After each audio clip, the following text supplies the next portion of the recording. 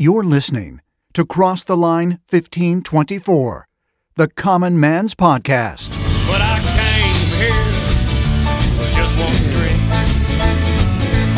It's Cross the Line 1524. Join us at the Rusted Nail Speakeasy with a glass of bourbon, table 12, as guys sit around and discuss distilleries, common day events, or whatever comes to the bar top. That's right. Cross the Line 1524. Good-looking ladies been sitting around me all night.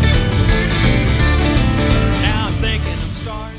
So a couple weeks ago, Jeff mentioned a podcast that we did several years ago with none other than Robert Clotworthy. He's the narrator for The Curse of Oak Island, the narrator for Ancient Aliens, and other shows on the History Channel. He's also been on TV, movies. You're going to get to hear a great interview that, quite honestly, needs to be heard more than once. And for our newer listeners, probably you haven't heard it. We're going to start off, though, with a special message.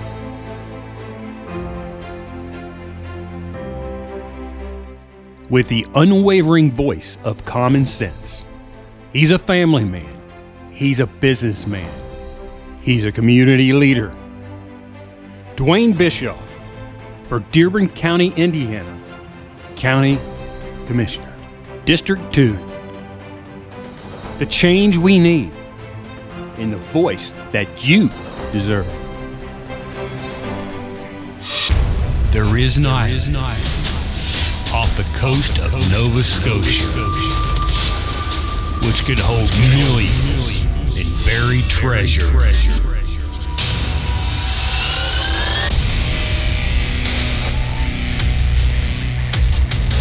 Oak Island. Now, you know, I love playing it when we talk about Oak Island, but I'm not nearly as good as the narrator of Oak Island. And on the line, we've got the one and only Mr. Robert Clotworthy. How are you doing tonight?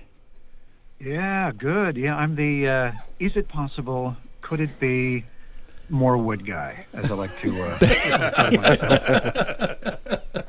So I got to tell you one of the questions. I'm doing good. How are you guys doing? We're doing good. Great. Doing great. Thank you. So we're a couple hours ahead of you, obviously. You're calling from California, and we're in Indiana. So Alrighty. What that means is we've got cocktails, and well, of course, it's Saturday. You might too. So, but, you know, first of all, thank you for giving us your time to talk to us a little bit. We want to talk about not just Oak Island, but your entire career, because for those that don't know, pleasure. You have a storied career. So, and that's pretty awesome, quite honestly. I've had a little bit of luck in my time here in Los Angeles. So yeah, thank you. So you grew up with a father that was a radio producer, if I've got that correct. Yep. So did you know that you were going to be, that you always want to be in the business some way, shape, or form? Well, yeah, my father worked at an advertising agency here in Hollywood, and his job was, he was one of the producers there, and he would do a lot of radio spots. So I would go down to the studio with him occasionally as a kid and sit in and watch them do this stuff. And I was just mesmerized by it. Now, at that time, did I know that was something that I was going to eventually do? I think at that time in my life, I wanted to be Superman, or I wanted to be, I wanted to be, a fireman or something. But I wasn't thinking, voiceover. Not a lot of 6-year-olds are thinking that. But what it did do was I started falling in love with it, and I think that's the first part of learning is you fall in love with something, and then you start playing around with it, and then you eventually go up to somebody and say, "How do you do this?" And that's kind of what happened. Well, as you were growing up and getting older and starting to think more about it, were there people that you were seeing with your father that kind of influenced you or made you? Oh my goodness! It was all the great cartoon voices, that I grew up with. So it was Dawes Butler, it was Mel Blanc, it was June Foray, it was Jerry Stiller and Ann Miller. I mean, it was incredible people that were coming in that I would see work. So it was, I think Casey Kasem would come in. God, I'm trying to think of all the names now. Gary Owens would be in, and it was fun. Wow. And they were all really, really nice and playful and fun. And they did these crazy voices, and how could you not fall in love with that as a kid? I'm sitting here when you said Mel Blanc. I'm sorry, go ahead.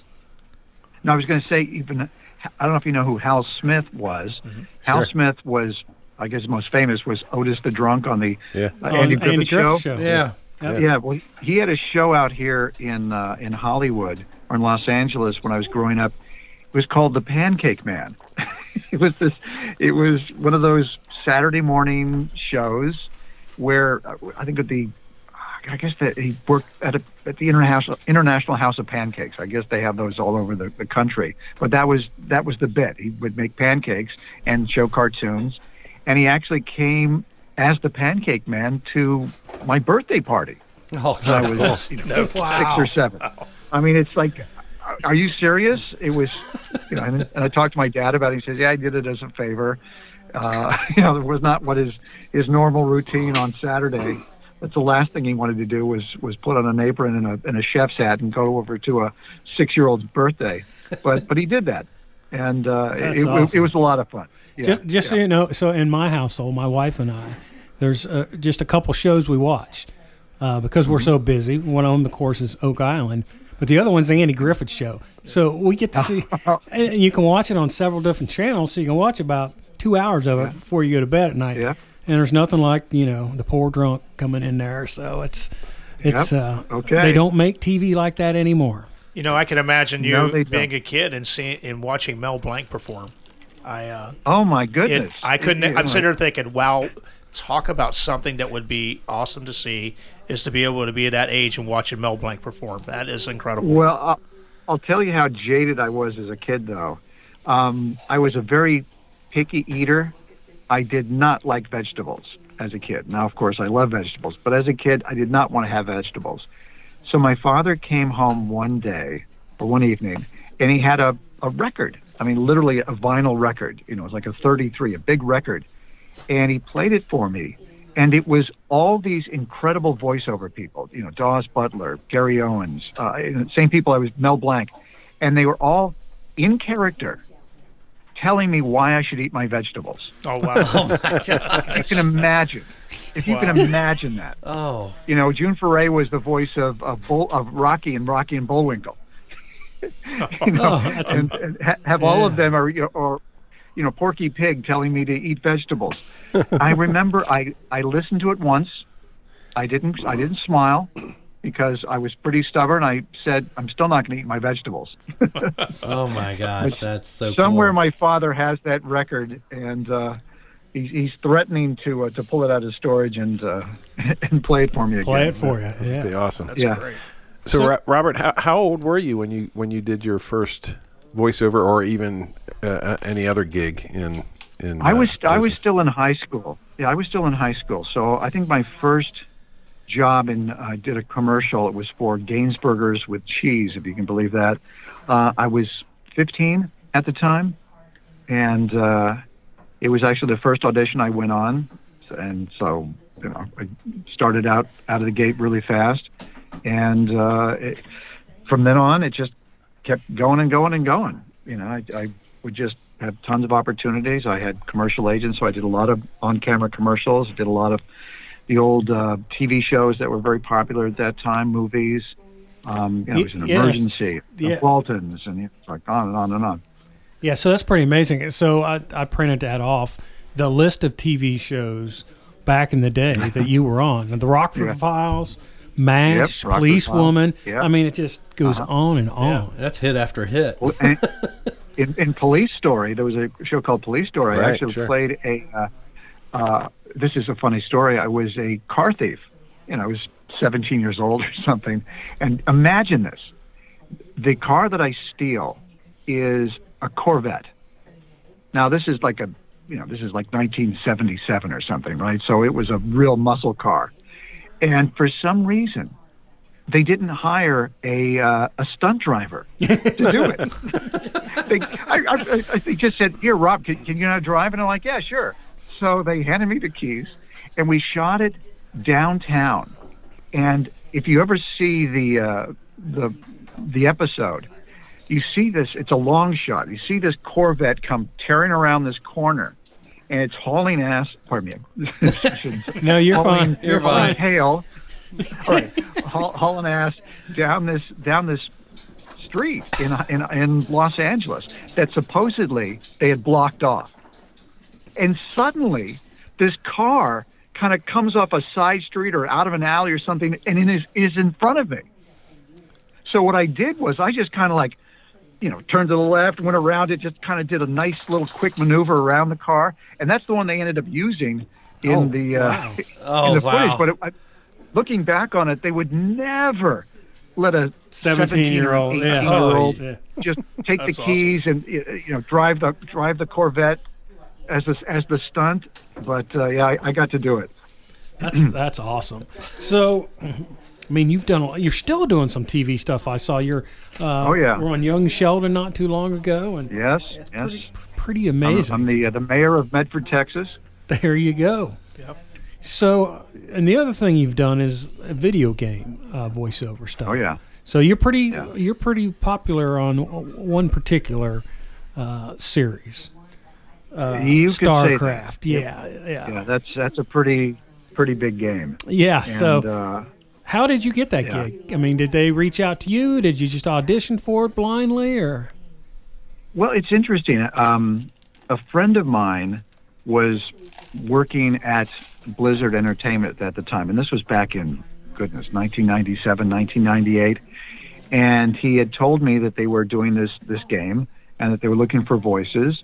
So he got me a meeting, and I drove down to where Blizzard was at the time. Right now, Blizzard has they have a campus. I mean, it's, in Irvine, California, it's this big building. I mean, it's amazing. But at that time, I think, in my mind, it was kind of not a strip mall, but it was one of those office parks complexes. Yeah, right. Nothing too fancy, because they were, I guess, only a couple of years they'd been around. And I met with Chris Metzen, who was the creator of StarCraft, and we sat and talked. He showed me these drawings that he did of Jim Raynor and what the universe of StarCraft was going to be like, and we just kind of played around with the character a little bit, and he hired me, and that was 1998 when that first one came out. And then the funny part of the story is, I guess 5 or 6 years after that, I was working on The Young and the Restless, which is a soap opera, and I played the judge on that for quite a few years. And I overheard these two, for lack of a better term, grips, two guys that were working on the show talking about StarCraft. And I said, "Oh yeah, you StarCraft?" And they go, "Yeah." I said, "Oh, I'm in that." They go, "Really? What character do you play?" And I really couldn't remember. I thought, oh well, he's like Jeff, Jim Raynor. I said, "Yeah, Jim. That's it, Jim Raynor." And their tongues like literally just about fell out of their mouths, and their jaws like hit the floor because they couldn't believe it. And at that moment, I realized I don't know anything about this game. Maybe something's going on that I should pay attention to. And that's when I did a little bit of research, because at that time it was just a gig for me. It was a job that I did, 4 or 5 years prior, and I'd moved on and done other stuff. And then I found out how huge the game had become. And then when it came time to do StarCraft 2, it was a bit of a challenge to get rehired, because at that time the game had become so big and the budget was so huge in making the game. I think it was well over $100 million, that they could literally hire anybody they wanted. So they had the budget, and they literally put the casting call out everywhere, all around the country, literally all around the world. They had auditions coming in, and they had told me, essentially given me my gold watch and said, "Oh, thank you for your service, but we're moving on." And my agent at the time was very persistent. whenever she would see the casting spec come back into the office again, because they were not finding who they wanted, she kept resubmitting me. And then there was an element of the internet, some fans of the game that started getting involved, and they were really pushing for me to come back. And I don't want to say that Blizzard relented, but they gave me the opportunity. They thought, you know what, let's see what Robert can do. And so they brought me into the studio, and Chris was there. A lot of the Blizzard execs were there. The lady that was going to be directing the game was there, Andrea Romano, who is one of the greatest video, comedy, animation directors of all time, was there. And I did it. I did my bit, and I walked out, and they told me later that when I was there, they felt that Jim Raynor was in the room. So it felt good to get the job, and I got the job as any actor wants to get it, basically by auditioning and being considered to be the best part or the best person for the role. And since then, it's just taken off even bigger and bigger. I mean, it's a huge game. Well, it seems strange that they, after the popularity of the first one, that they just wouldn't want to go back to what worked the first time. I mean, well, what they explained to me is they said they needed to take that journey to see what was out there, to feel comfortable, and they realized that what they had was at home the entire time. So it's almost poetic. Yeah. It's like you leave home, you go on around the world, and you realize, where I feel the best is right in my own house. But I needed to see the rest of the world to really appreciate it. So it was poetic in nature in that regard. And of course, it's a wonderful, wonderful character to play. I've gotten, such great response from fans, people who, in fact, just the other day, a fellow reached out on Twitter that he mentioned how the character, he'd been playing it since he was a little kid, 7, 8 years old, and that the character really touched his heart. It meant a lot to him. And, I wrote back to him and said, hey, I got your back. And he just, all of a sudden, he was 7 years old again. He was peeing in his pants, so excited that Jim Raynor's got his 6. So you've done a lot of movie. I'm going through some of your movie voiceover stuff here. Yeah. So the last one that's on the list I pulled off, and I didn't even know there was a remake of this. And I think where I'm going to go. People went to the theater. Yeah, so it's funny. So growing up as a kid, there was a show. These guys probably don't know where I'm going, but there was a show, and the name of the show, you heard only that gentleman's voice. You never saw him. It's called Charlie's Angels. Yeah. Oh, yeah. So apparently in 2019 there was a remake, and guess who the voice of Charlie was? Oh, no kidding. Yeah. That's me. I said, "Good morning, angels." Yeah. And now very good. That was me.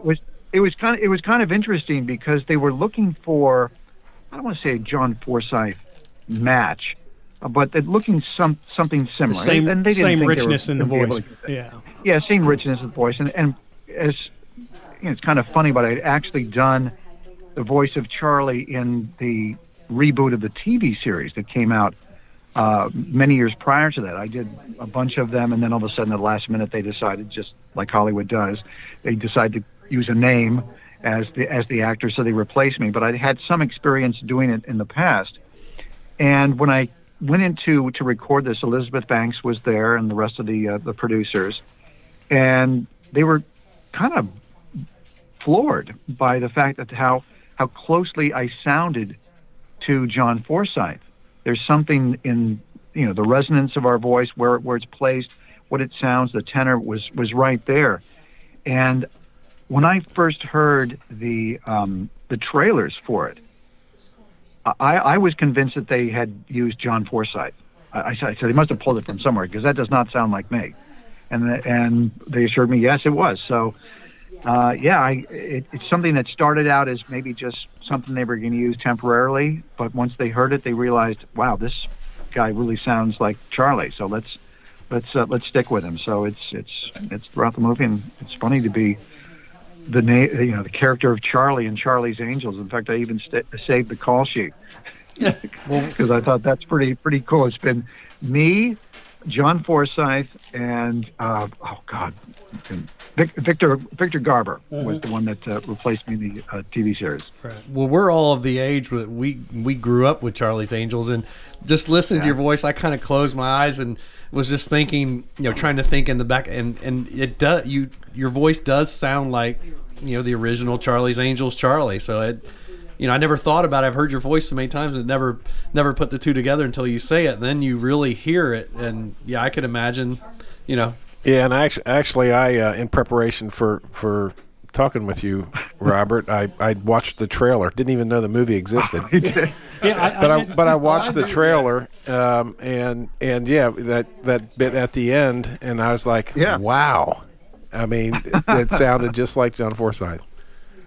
Yeah. Well, he was the best. He was. In fact, I got to work with him on an episode of, I think it was Dynasty. Yeah. Dynasty. Oh, really? An episode of Dynasty. Yeah. Wow. So I had a question for you. I mean, you have got a long list of shows and TV, movies, everything you've been involved with. Yeah. In doing all of this over the years, is there any certain actor that really left a positive impression on you that either encouraged you or gave you or inspired you to continue doing what you're doing?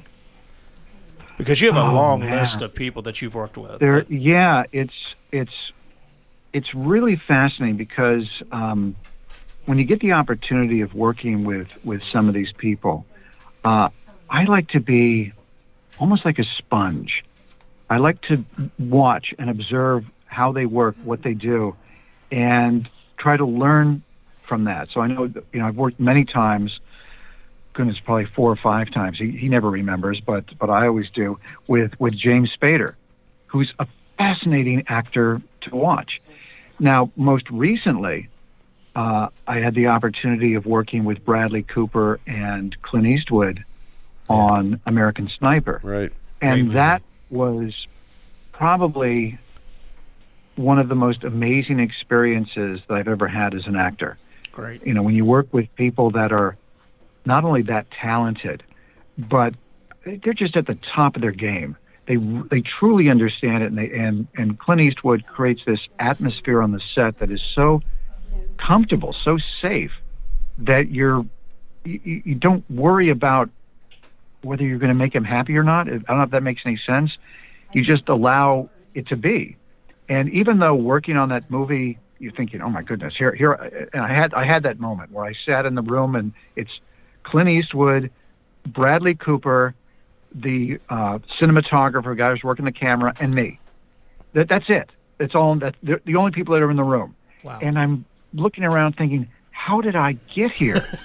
Right. Wow. Because, you don't get to meet Clint Eastwood before you show up on the set. He casts off tape. He doesn't like to interview actors. I don't believe he liked to be interviewed when he was doing auditions. So he just doesn't like, he understands the anxiety that an actor is going through. So he casts you off the videotape and then puts you in the movie, and he trusts that he's going to make a good decision.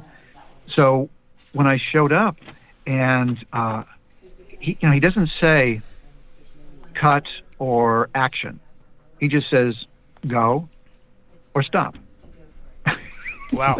I remember we shot the second scene first, where I take Bradley Cooper to this room at the VA hospital where these injured soldiers are, and because I say, listen, if you want to help soldiers, we got a lot here that need help, and we were supposed to walk around a corner and towards, and there would do a shot of us walking down this hallway. And I'm there with Bradley Cooper. I've never met before him. And he was, I don't know if you know who Chris Kyle was, but I had read the book. I'd heard interviews with him. I was very familiar. And honestly, Bradley Cooper was not there. Chris Kyle was there. Yeah, he just totally inhabited that character. Yeah, and so around this corner, we're around this corner, and I'm supposed to lead him. I'm supposed to lead Bradley Cooper because I'm the one that knows where I'm going. And I hear Clint or somebody say go. And I'm waiting for action. And Bradley Cooper says, that means action. I said, okay. He's obviously he knows that. So. Yeah. No, so I think for us, and you talk about both those guys. So Clint Eastwood movies, the ones he's directed, have just been phenomenal. But remembering him from his acting days, just his ability to transition. And then you talk about Bradley Cooper, and in particular that movie. If you've, for us, I'd seen a couple of his other movies, and he wasn't the same guy. It was like, as soon as the movie started, he wasn't Bradley. Just like you said, he wasn't Bradley Cooper anymore. No. He was immediately Chris Kyle. Kyle, and that scene that we did together ends up being Clint Eastwood's favorite scene in the movie. It was the scene that they showed at the Academy Awards when Bradley Cooper was nominated, and it was a scene that he and I improvised, which is pretty amazing. It was scripted initially, but then prior to doing the scene, the writer came up to me and said, Bradley wants to expand on the scene. And of course, my eyes kind of got really wide thinking, okay, I memorized all my lines. Now you're going to give me a whole new script.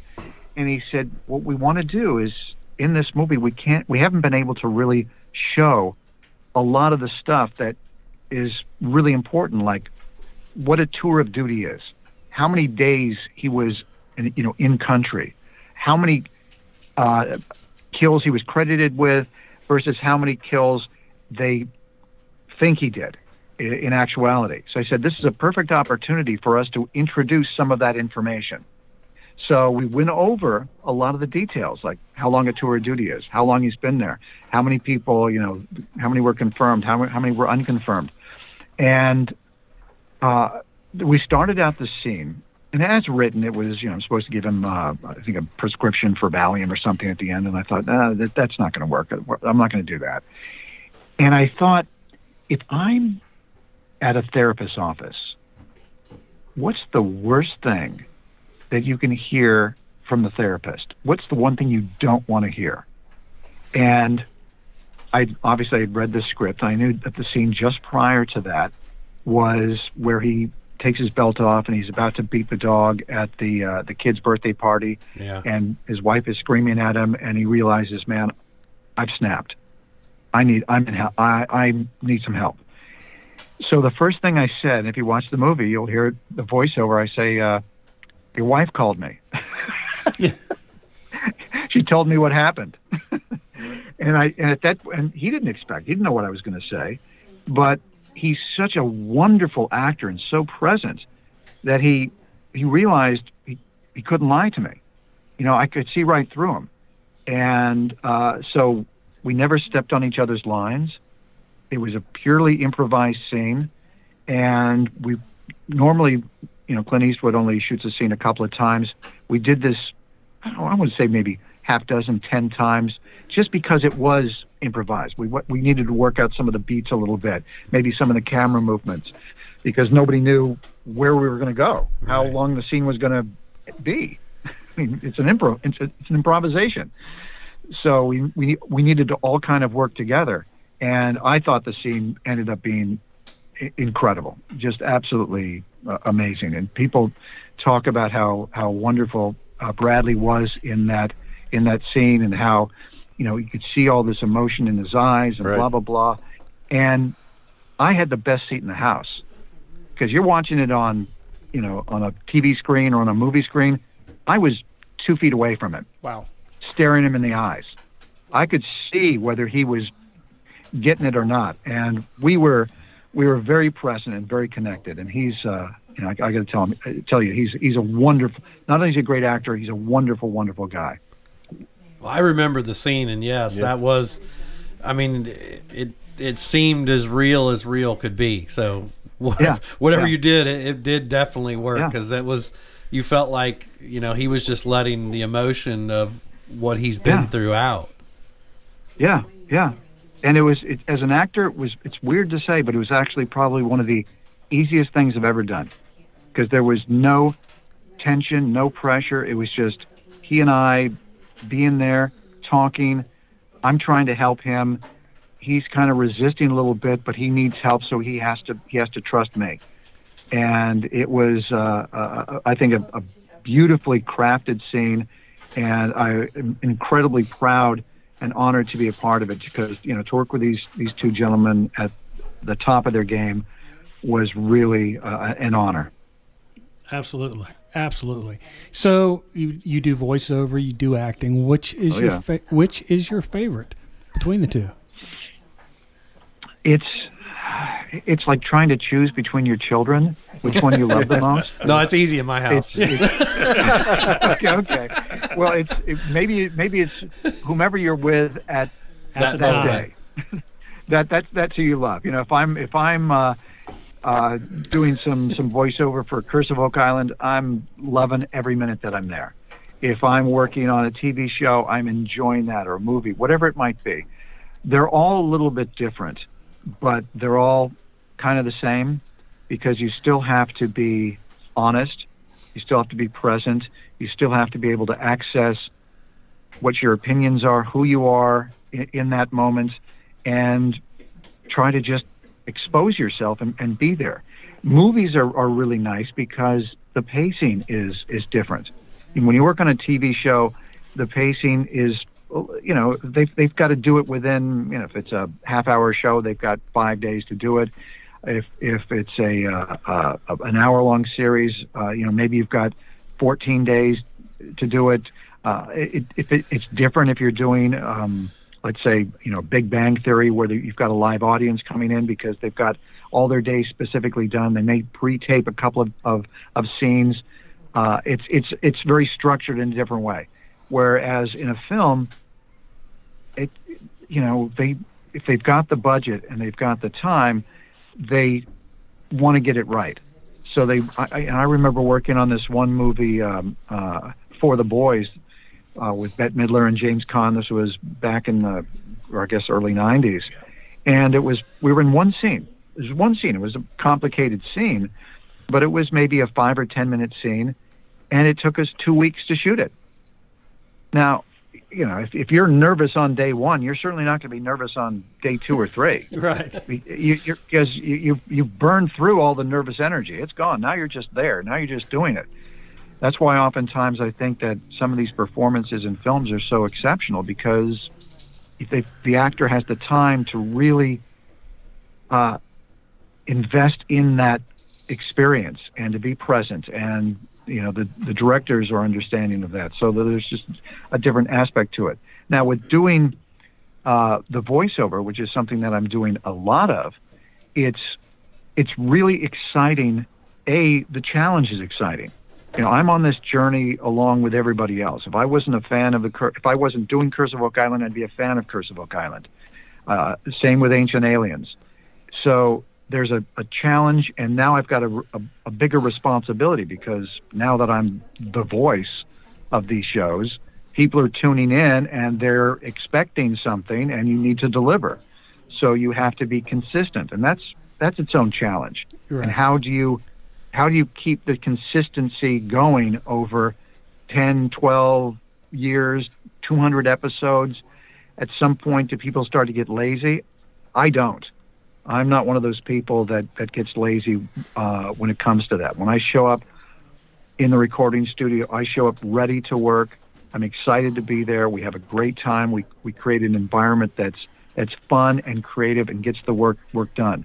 And I think that is one of the intangibles that people pick up when they watch the shows. I know some people, may kid about some of the ways that I say things, like, could it be, or is it possible, or what if it were true? Ancient astronaut theorists say yes. Well, it's interesting, because I'm having fun when I'm doing that as well. It's interesting to me. Right. Yeah. And so I'm kind of doing it. So a little bit of it is a little bit of a wink to the audience, because I know that they're enjoying that. So I kind of acknowledge it, because I'm having fun too. And I've listened to some of the other narrators that have done, like, say, for example, Ancient Aliens in the UK or in different countries where it's still in English, but it's not American English for whatever reason. Right. And they just kind of, they're all doing a good job, but they're not doing what I'm doing. Got to put emotion. They're reading it. Yeah, there's they're emotion. reading it. They're good actors. They're just it's a not, job. It's not them. Right. You know, they're not going to go. Ancient astronaut theorists say, yes. You know, they're not going to. People show up to these conventions with that on T-shirts. Right. Because they think it's so funny. So and they love it so much. So we're gonna so here we are. Our glasses need refilled. So we're gonna take a short break. When we come back, we're gonna talk about your work with Prometheus. And you know, quite honestly, there's 3 words you say that most people know. Can you guess the 3 words I'm gonna say? Does it start with a C and end with an E? Could be. It could be. Oh, you almost got it. Almost got it. You got 2 of the words. Got 2 of them. So when we come back, we're going to talk about Prometheus and the work you're doing with them. So for Cross the Line 1524, I'm Alan Stanger with Dwayne Bischoff, Jeff Montag, Reuben Hunt, and our special guest, Robert Clotworthy. And we'll be right back. Well, if you're looking to learn more about the bourbon country, and probably the most unorthodox way you've ever heard it, you need to listen to 2 Shots on a Barrel podcast. You can join the Bow Brothers, a couple of long-time goofy radio DJs from Kentucky, and learn more about what makes the heart of bourbon country so famous. You can listen to the Bow Brothers as they look to interview experts in the bourbon industry and other things that are truly unique to Central Kentucky, like wineries, craft breweries, caves, kayaking, you name it. It's 2 Shots on a Barrel podcast with the Bow Brothers. You can find it on all of the major podcast platforms. 2 Shots on a Barrel. You can learn more about Kentucky only the way the Bow Brothers can bring it on 2 Shots on a Barrel podcast. Oak Island. Could it be? That's great. I don't think it gets any better than that right there. Cut. We're done. Yeah. Or wait a minute. Poor We're guys done. with chills. So welcome back to Cross the Line 1524. I'm Alan Stanger with Dwayne Bischoff, Jeff Montag, Reuben Hunt. And if you didn't figure it out already, on our line is our special guest. What's your name out there, special guest? Robert Bruce Clotworthy. There you go, better known as the Could It Be guy. The Could It Be guy. So we're going to talk about Prometheus a little bit. So for the, a lot of people may know you just from Oak Island, but that's not where you got started with Prometheus. Obviously, Ancient Aliens has been on a lot longer than that. I know you've done other things besides that on the History Channel, and I'm guessing Prometheus may have been involved with those other things. But tell us how you got involved with Ancient Aliens. Well, it starts with the first job I did for Prometheus, which is the producer of all of these programs. I had switched to a new talent agent here in Los Angeles, and one of the things you get to do when you move to a new agency is, you can kind of reinvent yourself. It's like you move to a new town. Nobody knows who you are. Nobody has a preconceived idea as to what you can do or who you are. So you are whoever you want to be. And one of the things that I really wanted to explore with this new agent was narration. I'd always been pretty good about getting the words off the page, which is a really important skill to have if you want to be a narrator or a voiceover person. If somebody hands you the script, you don't want to be stumbling over the words. You want to be able to look at it and be able to get the words off the page pretty quickly. And I was always really good at that. I used to do it as a kid. It was one of the things I would do for fun, just reading out loud, just a weird, quirky thing that I would do. Well, I put together a quick little narration demo, and they put it out on their website. And I get this call from the agent. I guess it was, I want to say it was within a matter of weeks, that this company was interested in using me for this documentary on the making of the first 3 Star Wars films. And I ended up getting the job, and this was for Prometheus. And it was a 2-hour documentary called Empire of Dreams. And it was going to be the bonus disc that was included with the release of the first 3 films, episodes 4, 5, and 6 on DVD. And this was being sanctioned by George Lucas. He was involved with the creation of this, with the writing of it, with the casting of it. So I was honored to be chosen as the voice of the narrator for this incredibly prestigious documentary. It ended up being nominated for an Emmy. Didn't win, unfortunately, but it was nominated. And that started a long relationship, probably the longest professional relationship I've ever had in entertainment. The fellow that was the creator, the producer, of all of this was a fellow named Kevin Burns, who unfortunately passed away in September of last year. And he just was this amazing, wonderful human being who not only really understood the business, he actually taught filmmaking in Boston, at Boston University. He won a Student Academy Award when he was in college for a documentary that he did about Barbra Streisand.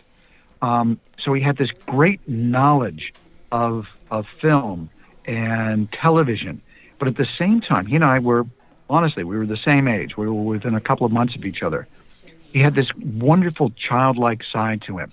He was a big fan of the Munsters, of Lost in Space. In fact, he loved Lost in Space so much, he ended up buying the Irwin Allen company. He is the producer, like the re-release or the redo of Lost in Space. That's his baby. He did that. That's the dedication. Time Tunnel, all these silly shows that I used to watch as a kid, he was watching as a kid. So we had this wonderful connection. And when he heard my voice, something about the way that I would convey the information, he just fell in love with. He would write something. He would tell me, like with Ancient Aliens, he goes, I'd write some of this stuff and I think, oh, this is such crap. And then I would hear you say it, and I'd think, maybe it is possible. He just believed what it is that I was saying. And so we had this great synergy, this great relationship where he wrote the words, and he literally wrote them with two fingers on a keyboard. He was not one of those guys that could, knew the QWERTY system. No, it was tick, tick, tick, tick, tick, tick, tick, tick, like that. So he would knock these things out, but he really understood what was fascinating to the public. He understood why Ancient Aliens, why it was important not to have critical voices on the show. He would explain, he'd say, if I was doing a documentary about the Nativity, I wouldn't have an atheist on it. Why would I do that? Right. All he's going to do is kind of dump on all the stuff that I'm trying to say. So with Ancient Aliens, he saw it as an ongoing conversation with the audience, and he cast it well. He brought in these incredible group of individuals. He let them do their thing, and then he brought me in to kind of be the not the voice of reason, but the person that helps guide you through it. And I'm not. My voice is non-threatening. It's not like I'm assaulting you when I'm speaking to you. I'm inviting you in. I sound like I know what I'm talking about, whether I do or not, but I sound like I do, and it's also inviting. I bring you into this journey, and I make you feel safe. So we had this wonderful, wonderful relationship, and he just kept using me all the time, from one show to the next, this documentary to that documentary, and then finally, Ancient Aliens popped up. And Ancient Aliens was only supposed to be a 2-hour special. That was it. It was going to be 2 hours, one and out. That was it. Gone. That was a few years ago. Oh, it was a lot of years ago. It was like 13 plus years ago. Yeah, that's what I was going to look. I think it's 13 years. Yeah, and the audience loved it. The studio, the joke is the network tried to kill it. They put it on all kinds of weird hours, and yet people still wanted to see it. So they kept ordering more and more. And after about 5 or 6 episodes that they had ordered, Kevin joked with him. He says, listen, I've run out of pyramids. What do you want me to write a show about? And, so the joke is essentially at first we were struggling to find material, but now it's everywhere. I mean, the show has become the granddaddy to all these shows that deal with the paranormal or aliens or what's happening out in the universe, all that stuff. Ancient Aliens is is the one that everybody's trying to emulate. Right. And we've been there forever, and we're gonna continue. I mean, there's no reason why we should stop, because personally, it just gets more and more interesting. Right. So have you had the opportunity these 13 years to meet any of the folks, any of the cast or the special guests that are on Ancient Aliens? Oh, yeah. Awesome. Ancient Aliens, I've met basically all of them. We've gone to conventions, and we've been able to really hang out together, and it's fascinating. We've become, honestly, very, very good friends. I'm very, very close with Giorgio. He and I are really tight. And, Linda, Nick Pope, they're all, I've spent a lot of time with them, even Eric Von Daniken. And it's, I have to say, part of it is the brilliance of Kevin again. He put together just the right group of people, because all these people are really A personalities. There's not a wallflower in the group. I mean, these people have strong opinions, they're charismatic, they're articulate, and yet when we all get together, we're all friends. They can have arguments, they can disagree, but it's a professional disagreement. And it's fascinating. That's why I think the episodes that we've been doing, because of the COVID situation, we can't send them out on location anymore right now. Right. So we had to improvise, and we have this round table, which is really fascinating because it shows how these people operate. I know for Giorgio, he was telling me that it was really important that the audience not think that they all think alike, that they have different opinions about things, but they do have arguments, and they try to work it out. Maybe somebody's opinion may change. So I think these shows are really, really fascinating to give you that extra peek behind the curtain. Now, for me, since I'm not a theorist, I see myself almost like the court jester.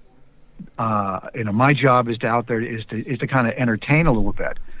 So, comic relief, if you will. So when we go to these conventions, I'm the guy that they use to introduce everybody, because, that's not what their thing is. Their thing is to answer questions about whether, aliens were here 5,000 years ago. That's not the question you want to ask me, because I haven't a clue. But if you want to have things keep things a little bit light and keep the conversation going, and then I'm the guy you want. So we all work really well together, and we all really respect each other, which is also really nice. So now with Oak Island, I have it. We were going to have a convention, I think it was last March or April of last year in Los Angeles, where Rick and Marty were going to be there. A bunch of the guys from the show were going to be there, but unfortunately had to be canceled because obviously all the conventions were canceled. Right, everything was canceled. On that show, I haven't really met anybody. So going back to Ancient Aliens for a moment, without jeopardizing your position, what's your feelings on the Ancient Alien theory, I guess? Is that something you subscribe to or open to, or still scratching your head about? First of all, I got to give you respect, because Giorgio always calls it the ancient astronaut theory, and that's what you did. Yeah. And sometimes when I'm in the studio, they'll say, ancient astronaut theory, and I'll say, no. Giorgio says it's the ancient astronaut theory. So we make that little adjustment, that little change. But my job as the narrator, I always saw it as, and I talked with Kevin about this because I was his voice. He wrote the words. He would say that he's agnostic, but open to the information. He's not poo-pooing it. He's not dismissing it. He's open. He should, tell me what you think. I'm not all on board yet, but let me, maybe you can convince me. So I respected that. So I need to be that kind of a voice for it. But as far as personal experience is concerned, there was one thing, the more you're around it, the more you've got to think, wait a minute, how is all this stuff just coincidence? I mean, we did an episode, I don't know, I think it's aired. It was about the pyramids. This was just this season, where they mentioned that the longitudinal point on the map of where the Great Pyramid of Giza is the exact same number as the speed of light in meters per second. Now, how is that possible? I mean, what, the ancient Egyptians decided that Okay, here, and wow, you're kidding me. That's the speed of light meters per second. Who knew? Right? It's bizarre. It's also as if you were to flatten out the Earth, let's say on a map, and the Pyramid of Giza is at the exact center of the landmass of the Earth. Now, is that just pure chance that happened? Maybe. Sure, that's a possibility. But not a great possibility. I would think that there would be something else going on. If you're going to put something there, I mean, they could have moved it up 2 miles away and it would have been in a different spot. Right. 10 miles, 5, that spot is it. And then I had a personal experience with a lady that I met at a convention a few years ago who worked at NASA. And she was walking away from me. She, came, got an autograph picture, and she was a fan of the show. And I happened to ask her, anything ever happen while you were at NASA that, you haven't talked about it that, might be interesting to the show? And she looked at me and said, well, let's see, the statute of limitations is whatever it is, 27 years. And she said, yeah, it's been over that, so yeah. And she told me a story about a personal experience that she had while working at NASA during one of the missions to the moon. It was Apollo, I think, I want to say 16, was whatever one of the final Apollo missions where they drove around the moon buggy. Mm-hmm. Yeah. And it was, Ron Evans was the command module pilot. And she told me that her job was to be her job was to monitor the vital signs of the astronauts. So she was there in mission control. When we see on Apollo 13, the movie, with all those people that are sitting on those in front of those computer screens, she's one of them. Right. Okay. Her job is to say, okay, what's their O2 level, what's their blood pressure. I mean, all that kind of stuff. She's monitoring that real time. And Ron Evans, the other guys are on the moon, surface of the moon, and he's circling the moon. And of course, when he goes to the backside of the moon, he's out of radio contact for whatever period of time that is. And his job when he comes back into radio contact is to check in with the commander of the mission, who's the man who was down on the moon. And he does that. And the commander of the mission, I can't remember his name. It's embarrassing. He says, "Hey, Ron, you lonely up there?" And Ron reports, "I'm not alone."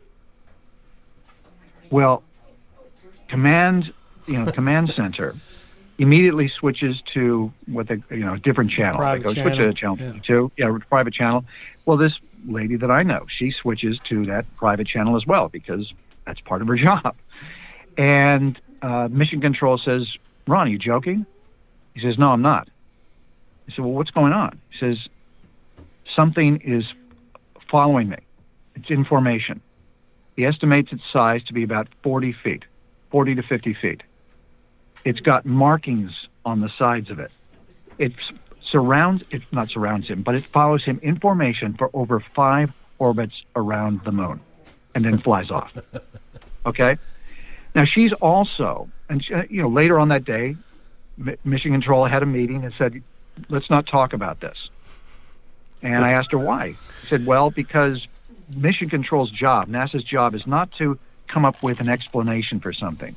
We gather the data, we give that to the brain trust, they figure it out. So let's not talk about this, let's not speculate." And I went, okay. Well, this lady was also on the Ticonderoga, which was the support ship that recovered the space capsule when it landed in the ocean.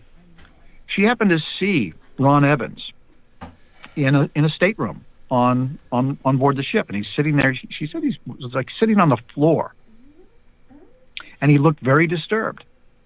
And she said, "Ron, are you okay?" He said, "Yeah, I'm fine." She said, "Is it about the quote anomaly?"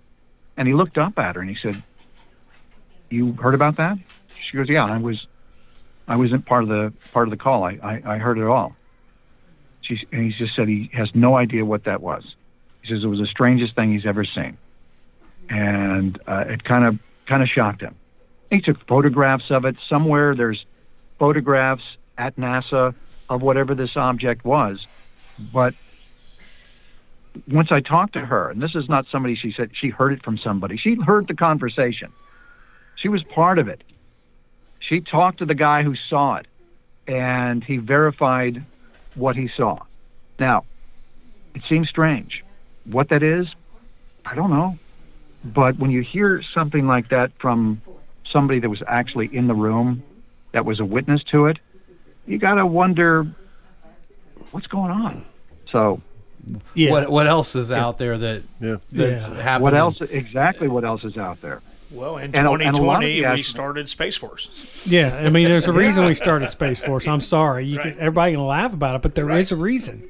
I mean, there's, there's. Well, I think you're right. You mentioned the pyramids, and then some of the tie-ins with similar structures on a whole different continent. And you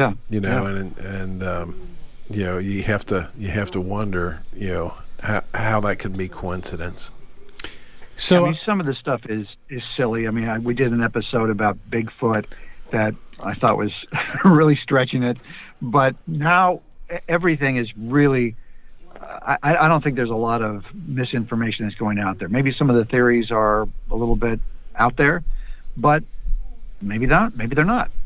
Yeah. We've got real rocket scientists. Travis Taylor is a true rocket scientist. Yeah. So we watch him on what is that show he did? Skinwalker Ranch. Skinwalker Ranch, which I am the not the narrator, but I do the opening. Yeah, you do the opening. Yeah. So I mean, I didn't know that history of Skinwalker until that came on, and now you go back and look, and it's like, holy mackerel! Yeah, there's some weird stuff going on at that place. Weird stuff. And I talked to Travis at a convention before he went there to shoot these things, and I asked him. I said, "Why? Why are you going to do this?" He goes, "I'm a scientist. If there's something there, I want to find it." Yeah, you think I want to sit back and have somebody else discover it? No. That was the neatest. That's what I liked him on that show, because he went out there to disprove it. He's like, I'm a rocket scientist. I don't subscribe to this. By the time that first season was over, he had a whole different story.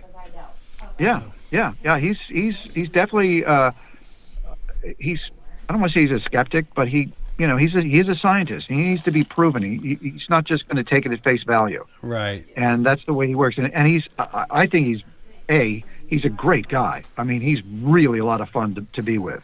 Really fascinating, really interesting. I think he was the Alabama state champion in Taekwondo or something. I mean, it's really, he's not a guy that... Not only is he a rocket scientist, but he kicked your butt. Yeah, he really he tries to be the best at whatever he does. That's awesome. And he's one of those. He's had experiments that have been on the space station. Gilman's Home Centers, with 14 locations, and they're growing. We're in the heat of the winter. That's an oxymoron right there. But you need ice melt, you need snow shovels, any item to take care of your winter needs. Gilman's have them. Do you have a wood pellet stove? Well, Gilman's has the best wood pellets on the market. They're Somerset wood pellets. They're hardwood pellets made in Somerset, Kentucky. It gets no better.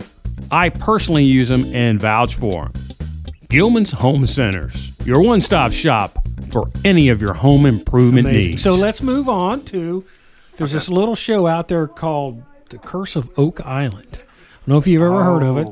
Heard about that. Yeah. I hear it's good. Yeah. So did you ever think that show would put you in? I mean, quite honestly, that's, even though you've been on Ancient Aliens for over a decade, Oak Island really, I think there's a couple things about Oak Island that brings it to the forefront and brought you to the forefront. One of them is the fans. There's so many fans of that show. And, I mean, they pick up on everything in that show, and it kind of amplified you as the narrator as well. Yeah. It's been, I have to admit, it's certainly a surprise that it's become as popular as it has. I understand why it is as popular as it is, but still, to think that here's a cable television program where, people... cable doesn't get huge numbers unless it's like a breaking news story or something. And we pull in 3 million viewers, sometimes even more than 3 million viewers each and every Tuesday. Yeah, I mean, it's been number one. Amazing. The last 4 weeks or something. Yeah. I mean, Oh yeah, I'm sure that with March Madness, we're going to be taken off the top slot if there's some big basketball games happening. But that's all the big teams lost. So. Oh, did they? Okay. So we're Boilermaker. I've not been watching. Yeah, we're Boilermaker fans here. It did not go well last night. So. Oh wow. Okay, so your brackets have been blown up. Oh yeah. So okay. I got to ask you the phrase. Could it be? Yeah. Did you come up with that, or is that something Kevin Burns had in the script for you? Well, all these things were in the script, but I made it my own. I mean, it's there. Could it be? You could just say, could it be that they are interested in going? Exactly. Could it be that but I just, again, it gets back to where I'm having a little bit of fun, and I love music, so I wanted to add a little bit of musicality to it, and I wanted to give it a little bit of a setup. I mean, if you're gonna hear this a lot, I may not have known that at the time, that this was going to be a recurring kind of a thing through the show. I know we said it a lot in Ancient Aliens, and a lot of that same verbiage has been translated or moved over into Oak Island. But I thought I need to have a little bit of fun with this, and so when I say, could it be? I'm asking that question, letting it kind of resonate a little bit. And I know people have turned it into a drinking game. I saw that. Every time you say, could it be? Got to take a shot. Could it be? Or more wood or whatever. Wood in the money pit? Wood in the money pit? Old wood? Good wood? How much wood? New wood? Old wood? It's wood, okay? It's a lot of wood. Oh. So no, but I did not come up with it, but I made it my own. Right. Like ancient astronaut theorists say, yes, I made it my own. So, and that's kind of, I don't know, it's just me. I can't say that it was something that I planned on doing. I had some kind of a strategy that I'm going to turn this into a catchphrase. If you try to turn something into a catchphrase, you're going to fail. I think that it has to come around organically, and people have to find some kind of a connection to it, whether it's humorous connection or a serious connection. I have people contact me all the time, and they tell me that they do impressions of me. This is like the phrase that they use when. We've got one right. We've got one right here, Robert. We've got one right here. Well, I'm honored by that. In fact, if I can bring a little bit of joy, somebody can have some fun with it, have at it, man. That's a great gift for me to know that's out there. Because listen, honestly, there would become a time when no one's going to care. That's right. Well, could it be? It's going to be one of those things. What are you talking about? Man, could it what? God, yeah. Could it what? Well, I think listening to your catchphrases or whatever you've made them. I mean, I think people see that you're having fun with it. I think that's why it becomes a catchphrase. It's not forced on you. You can feel the honesty in it. That it's almost like you can feel your curiosity through the words. Yeah, and that's why it resonates. It's just not a script. Right. It's not even though it is a script. It doesn't come off as a script. Right. It comes off also, as just so you know. When I go into this, part of it is this. When I go into the studio, I don't get the script in advance. I don't get it like the night before, and I look at it and I read it through and I kind of practice it. No. That's why I said it was important for me to be able to get the words off the page right away. They literally hand me the script when I'm in the booth here, and I look at it, and let's say the first sentence, the first paragraph is whatever it might be. I'll look at it and I'll say it out loud, just to make sure that I get all the words there, make sure that it's grammatically correct, or maybe there's a pronunciation that I don't understand, make sure, so I know all that, and then we go for it. And I'll do generally 2 takes, and 9 times out of 10, they're happy with one of those 2. That's awesome. So, and we move on to the next one. So you don't see when I see. Go ahead. So if there's a could it be, I'm looking forward to saying could it be. Yeah. I'm looking for that spot. Somewhere in the script it's going to be there. You're looking for that spot. I remember the first time I I remember the first time I said ancient astronaut theorists say no. It was, I had to stop the session. I said, wait, is this a typo? And they said, no, they're saying no this time. I said, they never say no. I can't, I don't know that I can say the words ancient astronaut theorists say and not say yes. The muscle memory says I have to say yes. I'm going to try to say no, but it's going to be hard. So I look forward to saying those phrases. A, I enjoy it, and B, I know that the fans, the people that are listening to it, for whatever reason, they've resonated to it. They pick up on it. They're having fun with it. So let's all have fun. I mean, this with all the weird crap that's happened in life, especially over this last year. Yeah. Finding something that brings you a little bit of joy, a little bit of levity, a little bit of a break from the pressure of just getting through the day. Right. What's wrong with that? Nothing. Absolutely. Plus, it makes a commonality between people. Right. For us, we'll see each other during the week. Hey, did you watch that last episode, Oak Island? It gives you something to talk about and bond about, which, like you said, this last year we all needed.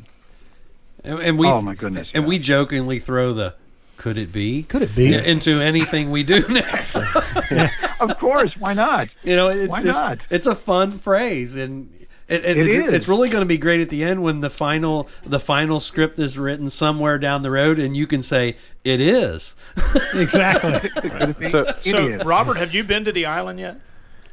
I have not. I want to go. I've been planting seeds with the producers all during this last season. In fact, I think next week, I have one more episode to record of Oak Island for this season that I really want to go up there. Yes. I would love to meet them. I would love to grab a shovel, dig in the dirt, and just to explore. I mean, that'd be cool. Something that I think one of the magical things about the show is that it connects with that treasure hunter in all of us.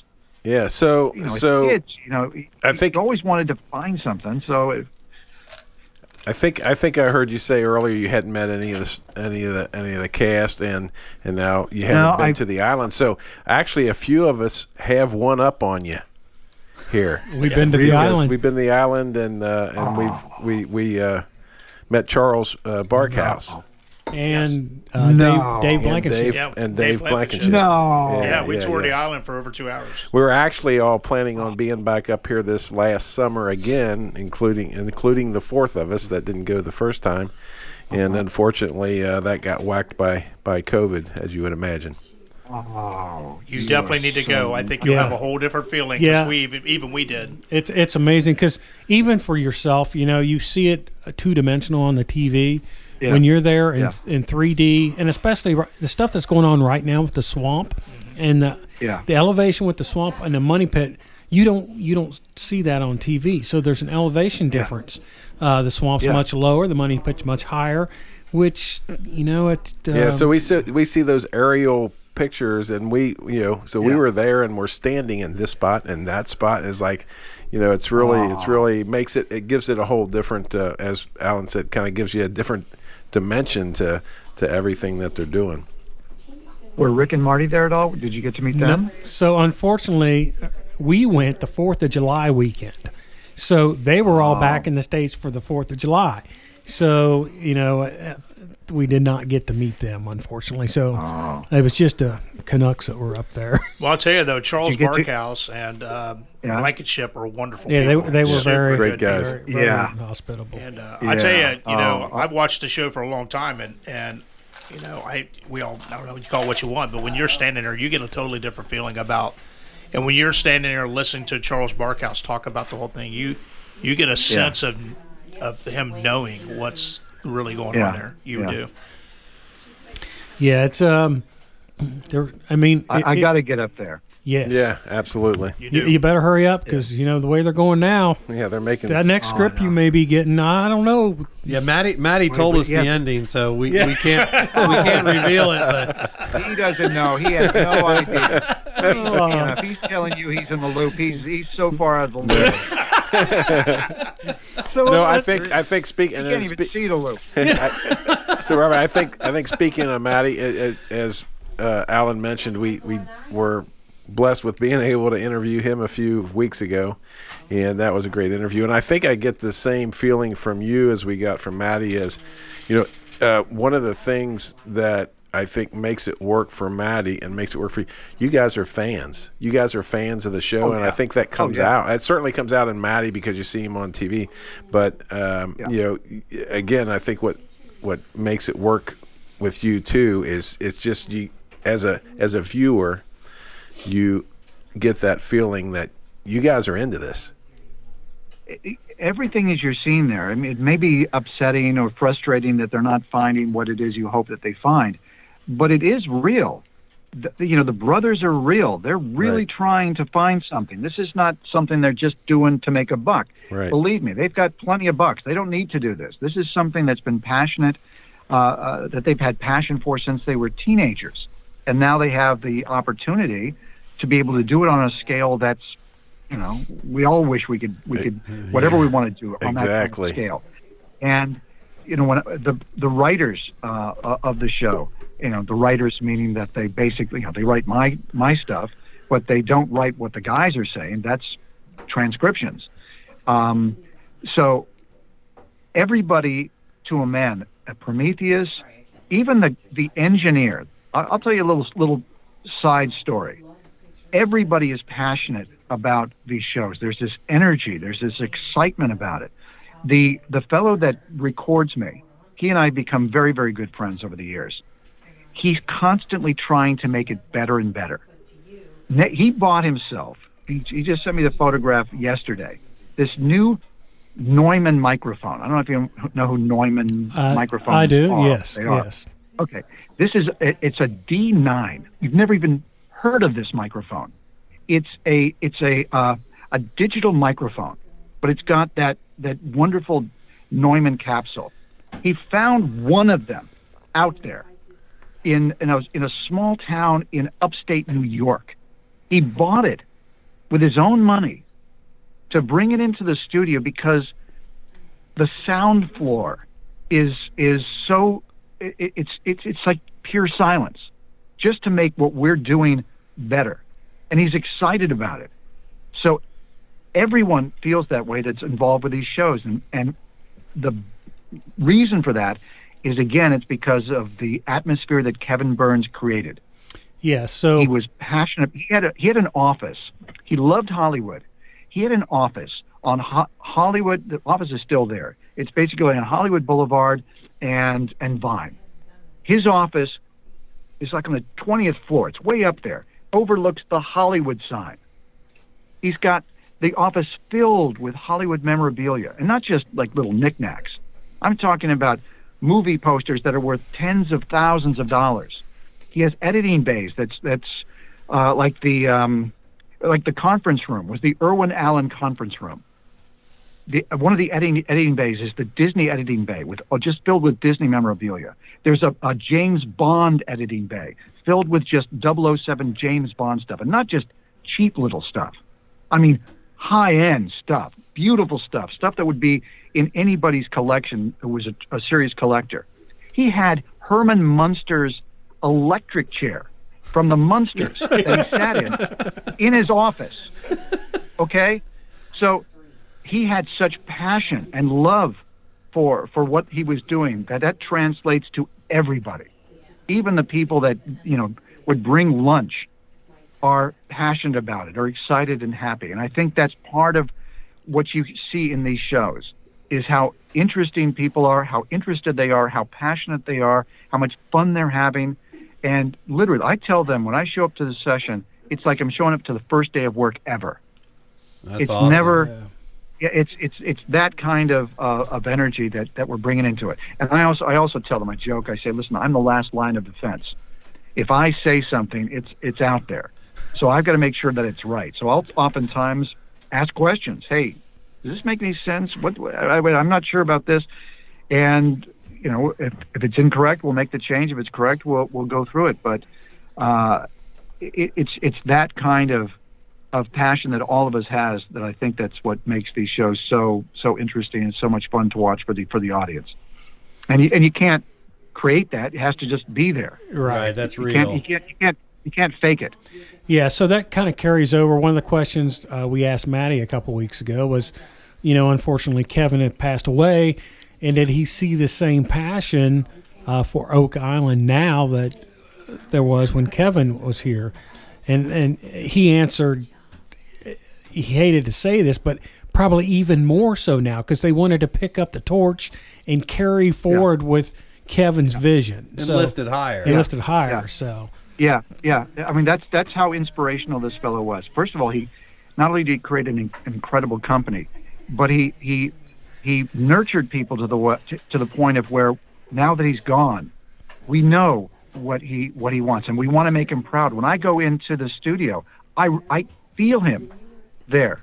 I can see his words, and I've told a couple of the writers, they brought in some scripts sometimes, especially with Ancient Aliens, and I say, man, I can see Kevin in the script, and that's the greatest compliment that they can get.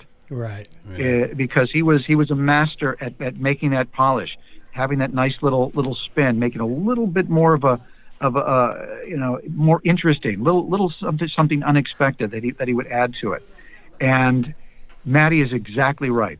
Everybody took that ball and said, man, let's make Kevin proud.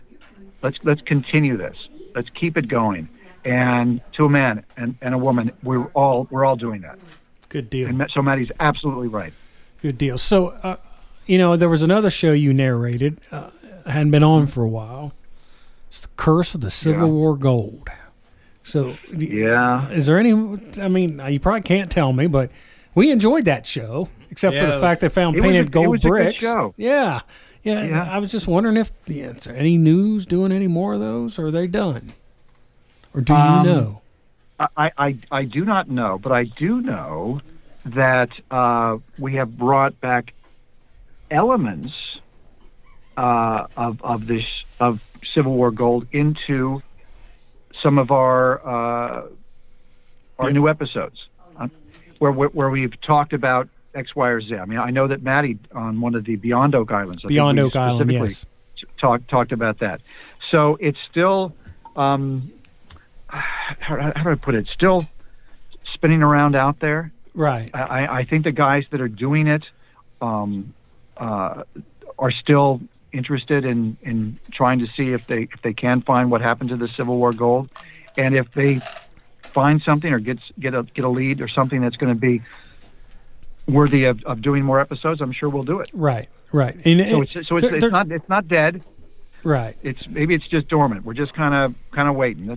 It's in a holding period. In a holding pattern, right? Exactly. So what's great about all these shows is, it's uncovering history that's been lost. Oak Island. If anybody this year can tell me that they don't like The Curse of Oak Island and they're not finding anything, then they're not watching the show. Well, they're just not into history. Yeah, which we're kind of into history, but it's like there's some real history they're digging up there that nobody expected was going to happen. So it's just very intriguing at this point because I started watching this show in 2018. I had to do some catching up, a little bit, but at that point, but I've been watching it ever since, and that's the thing that's driven me to continue to watch it is whether there's a treasure there or not, there is definitely a story of history there that nobody understood before these guys started digging the way they're going and the way they're going about it. And then I think this season really just explodes that. And this was the season that almost didn't happen. Yeah, that's what's really amazing to me. It was touch and go as to whether we'd be able to do anything. Yeah, see, I thought we'd get maybe 5 or 6 episodes. I mean, I think we're going to end up with more episodes than last year. I think it's a total of 23. Well, I think more discovery maybe this year than they've had in all the years past put together. Really, to be honest, when you talk about what's going on at the swamp and now they're tracking this their other drill tunnel. program. Yeah, it's amazing. The history that we're learning is layered. It's layered history. But this isn't one. This isn't one event. This was a. Centuries of events now. I mean, we're not even in decades. This is centuries of events. Right. Yeah. And when we mention like on September 2nd, 1603, this happened. I tell you, that's when it happened. We really strive for accuracy when it comes to the history. And in fact, even on one of the shows, not one of the Oak Islands, but on one of the Ancient Aliens, we aired something, and I remember it was like somebody sent me a tweet or about, they said that this, we talked about this metal, it was a conductor of electricity or whatever, and this person writes back and says, no, it actually is exactly the opposite. It's not a conductor of electricity. Not only, and I just happened to mention it in passing to the producers, the next week, we were re-recording that episode and making the adjustment because it was inaccurate, and we don't want anything that's inaccurate to go out there. Right. So that's the kind of attention to detail, and that's what also, like you said, when it comes to history, we are going to be teaching you some history. We're exploring. We're showing you this. This kind of stuff really happened. It's scary when you can entertain and educate all in the same series. Well, I tell you, I watched a show, a documentary this past weekend, last Sunday, called Valley of the Kings, and I was as I watched the show, it's in Egypt, in the Valley of the Kings in Egypt, and I was thinking the whole time, the narrator of this show is terrible, and I was thinking, good, because there is so much there. I am so dug into the history of Egypt. And I was thinking the same thing. Where is Robert to do this? Get Robert there. Yeah. I'm telling you. So, Ruben, what would you have done if Robert would have said, well, that was me? I knew it wasn't. I checked. Like Stephen King calling himself Richard Bachman or Bakeman. Right. I tell you, it's a good show. It has a lot of substance to it, but it was just not delivered very well to help people dig into it.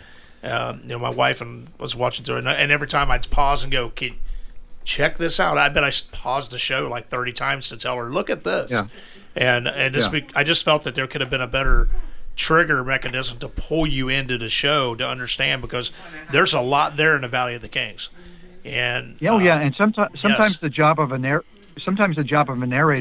is to point out the important information. You may have an expert do 2 pages of explaining something, right? But it gets lost in the translation, so to speak. It does. So the narrator has to kind of underline some of the critical points. Well, I missed you on that. I can tell you. You should have done a great job. I would have better job from Cedar Grove, Indiana. I'll read it to. Yeah, send me the script. I'll read it and send it to you. So next time you can watch it, make me feel better about it. Just dub it. Simulcast his. Yeah, there you go. Exactly. So, are there any other shows that we haven't seen yet that you're working for? Maybe with Prometheus. Any other history shows? Anything that you can talk about? Right now we're working on obviously Ancient Aliens, Curse of Oak Island, Beyond Oak Island, Skinwalker Ranch is coming back. Oh yay! Yes, and there's there's another show that they've got several shows. They also are the producers of The Unexplained with William Shatner. Yes, they've got a new series called America's Book of Secrets. Yep, seen that. I can't remember the fellow's name, but it's a different format than the old episode. Right. Cool. Where this is going to be more of a live host who will explain a little bit of the stuff with field pieces, kind of like what William Shatner is doing. They've got a couple of other series that they're bouncing around. I think there's another offshoot of Oak Island that they're considering. I'm not sure exactly what that is, but as far as what I'm doing with them right now, I'm pretty busy with all those shows. Right. Because generally, right now I'm doing 2 at the same time. We're finishing up Oak Island and we're starting Ancient Aliens. It's kind of an overlap, and I'm sure that once the guys go back to Oak Island, whenever that would be, April, May, they're going to start editing shows, putting them back together, so that we're prepared for whenever the season premiere is. And again, and same with Ancient Aliens, and then you've got Beyond Oak Islands that they've got to do.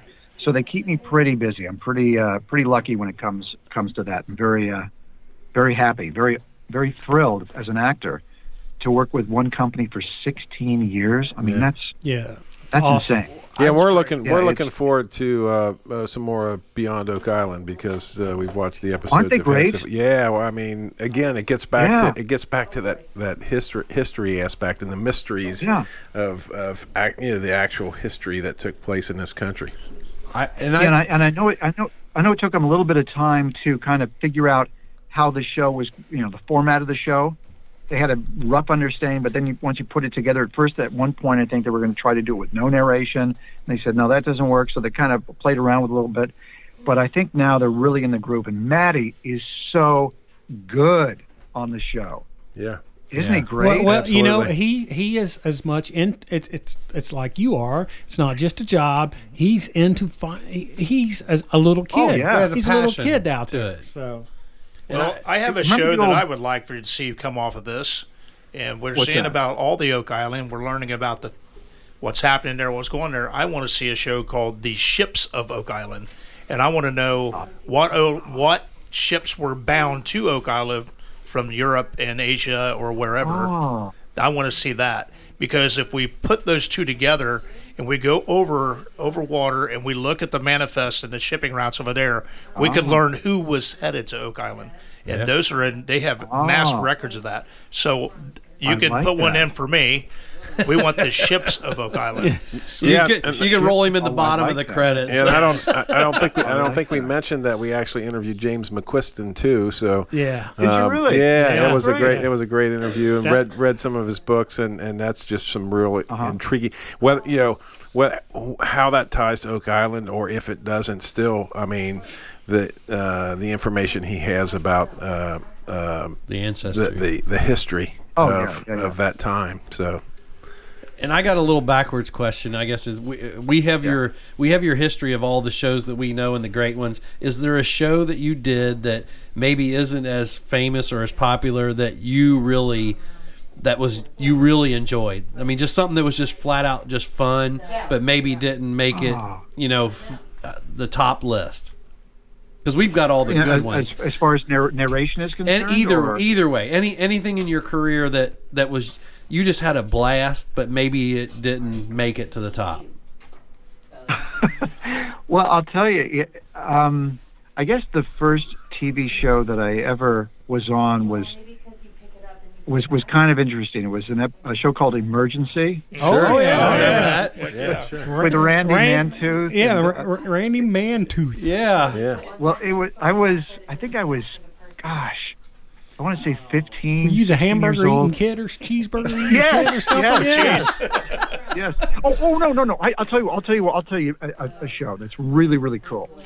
And this one, it's interesting that I've actually gotten some publicity, some fans for this, which is this blows my mind. It was Columbo.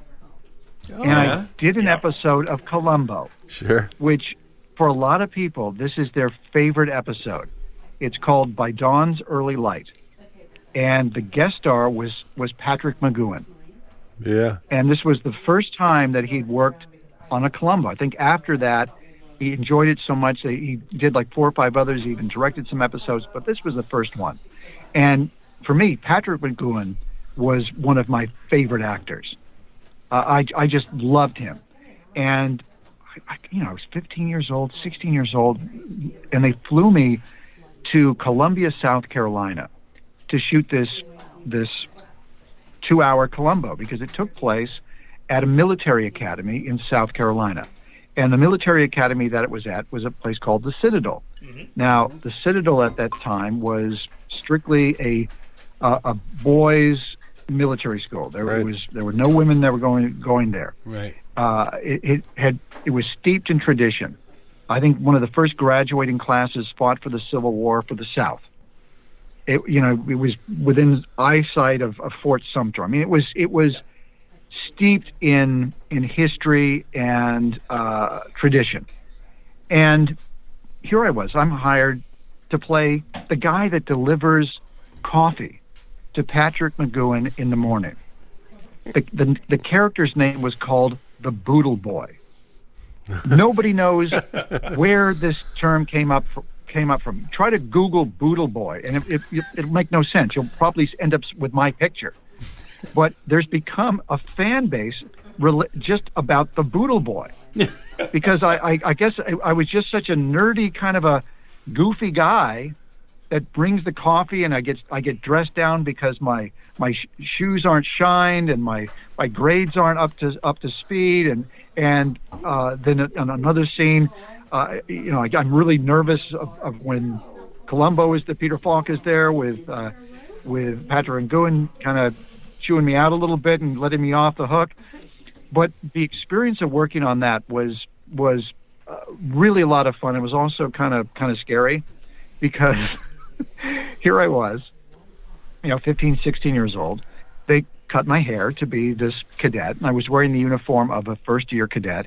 And even though my hair was pretty darn short, it was not as short as a first-year cadet's hair is supposed to be. Right. And we shot this in the summer, and so there weren't a lot of students that were around. But the students that were there apparently weren't too happy with me, because I would, there's like this big courtyard. It looks like a chessboard, black and white checks in it. And if you're a first-year student, you're supposed to walk around the outside. You're not supposed to walk across it. Well, how did I know? You went right across it. I went right across it. Also, the colonel, who was, military colonel, who was the commandant of the school, he was the technical advisor on the show. So we would sit around the set, and he would show me how to salute, how to do an about face, and we would joke around a little bit and have some fun, right? And so the cadets that were there would see this and go, how is this guy, this punk from Hollywood, this plebe, he's like joking around with a commandant? One of the days, one of the drivers, they're all from the South, he comes up to me and he says, hey, Robert, if I were you, I wouldn't go walking around here by myself. I'm just this innocent, idiot. I go, what do you mean? He goes, well, word is that some of the cadets would like to initial you. Now, I don't know what initial means. Maybe he meant to say initiate, but his accent was thick. Yeah. But initial sounds like somebody's going to carve something into your skin. So I realized, I went, wow, I really misread this whole situation. So, needless to say, after that, I hung out with the biggest guys in the crew. So just so you know, we pulled your picture up and we're looking at it. On that Columbo episode. I did Google it. You were number 4 in some. It was the number 1 search when you put Boodle Boy in, and your photos there holding a platter with a coffee cup and a. There's a whole Boodle Boy fan club. Yeah, it's a cult following. It says. Yeah, it's crazy. It's crazy. So that's kind of goofy, but it's fun. I mean, I remember the experience as just really amazing to see Patrick McGowan and work with him, and to be around somebody that to me was just one of the biggest stars. So that's awesome. It was fun. Awesome. I even worked with Peter Sellers once on a silly commercial. Wow. Back in the 1970s. So I've orbited around some great talents. Yeah. So absolutely awesome. Have you ever been to Indiana? Let's see. That memorable. Yeah, that must have been. Yeah. I'm trying to remember if I've driven through it, because I remember I drove once cross country. Maybe we did go through Indiana. You probably did. If you came from California, you probably passed through usually. Well, Franklin County here is not real popular, but they did film part of Rain Man here. Yeah, part of Rain Man. Yeah, that's our claim to fame. Yeah, I claim to fame. Yeah. Wow. That and there's a podcast called Cross the Line 1524. Yeah. That's here. I've heard about that. Yeah. That's it. Well, listen, if you ever make it this way, we'll be more than happy to have you in the speakeasy and show you around a little bit of Southeast Indiana. There's a big gator fry happens this fall that you are cordially invited to. So, yeah, we fry alligator here. Dang that COVID! Yeah, that's right. We got to get rid of this COVID contest. Yeah. You know what? Last year we had to cancel a bunch of things. This year we're hoping. Yeah. We got vaccines. Actually, my wife and I got vaccinated Thursday, so hopefully the vaccines get out to everybody, and things straighten out a little bit. So yeah, I had my second shot a couple of days ago. Of course, I'm like Superman when it comes to this thing. I got tested for the antibodies. Just I wasn't sick or anything, but I went in June, had the antibodies. Yeah, negative had it. Yeah, I think it's a lot of people. I think and then I went back. I went back a month later because I thought, this doesn't seem right. Again, positive. Then I went to my endocrinologist in February of this year, and he says, we're very interested. We don't know how long these antibodies last. You should get tested again. I went, okay. I went back in February, still have them. Yeah. Wow. That's 8+ months. Yeah, it's a weird. The whole this virus is weird. So fortunate for you, you had it and didn't know it, and some of us here we weren't quite that lucky. Yeah. Oh, really? Yeah. I offered to give blood, plasma. They wouldn't take it. Yeah. Like, really? What? Okay. Right. Well, they were afraid anybody that gave it to them, they were going to say, "Could it be?" There you go. It would change their vocabulary. So I just looked over here, and just like when we were talking to Matty Blake, talking to you, Robert, has been a pleasure. And before you know it, we're up to an hour and a half on. I know it's great. I'm sorry. No. You're fine. We enjoy it. We enjoy it. Enjoyed it. And I hope all our listeners enjoy listening to Robert. And I'm going to tell you the same thing we told Maddie. Fun time after we they had find the Ark of the Covenant or whatever they find there. Excellent Hopefully interview. we can have you back on. We'll talk we about could have it. went on Or another after hour we've made easily. contact with So we'd like to aliens thank that you for aren't that. so ancient. There's not much more to say besides everything So you just said. basically there. saying What you're a gonna talk to me great once I'm out podcast of a job. interview. So for Cross the Line On your next 1524, adventure. I'm Alan Stenger. We don't need you saying, anymore. see you Goodbye. next Your next Your adventure. next adventure. you'll be on your next adventure. adventure. He Aliens can are announce here. us or Sorry, something. Robert. We don't need you. Well, I just got one thing, real quick thing to say is that when you were talking about Ancient Aliens and you were talking about the producer and how he wrote it, and we were asking if he believed in it, and his answer was kind of not necessarily yes, but he was open to the suggestion, and that stuck with me. That if the world today would have that attitude towards just life in general, we would be so much happier and so much further along with everything. Oh, yeah. So that's what just you stuck with me. So that was my end of segment. Well, thank you. You need to be curious. You need to be open, and people are too entrenched with whatever it is they've got, and they won't let it go for fear of I don't know what. If you want to grow, you've got to allow the information in. You can decide whether it's nonsensical or not. Right. But at least consider it, because even if you think it's wrong, you've learned something. We learn from our mistakes more often than we learn from our successes. Agreed. That's right. So, and I'm a curious person anyway. So I whenever I get the scripts, I'm excited about what's going to be in there. I'm really looking forward to what's going to be on the next page. And that's just me as a person. And I know that Kevin was that way. He was very curious, and he wasn't so entrenched in his ideas that he wasn't willing to learn new stuff. I mean, that's what's interesting in life anyway. Well, it's not work if you enjoy it. Yeah, exactly. You never work a day in your life if you're doing something you love, right? Yeah. Well, good deal. So we're going to let you go because, I never meant to keep you an hour and a half, but we really appreciated it. So much. So for Cross the Line 1524, I'm Alan Stenger with Dwayne Bischoff, Jeff Montag, Ruben Hunt, and our special guest, Robert Clotworthy. And we'll see you next time. Just one drink. You've been listening to Cross the Line 1524 with all the guys, whether we're at the Rusted Nail Speakeasy or out on the road. We always have a great time. Okay, pretend I'll have just one more.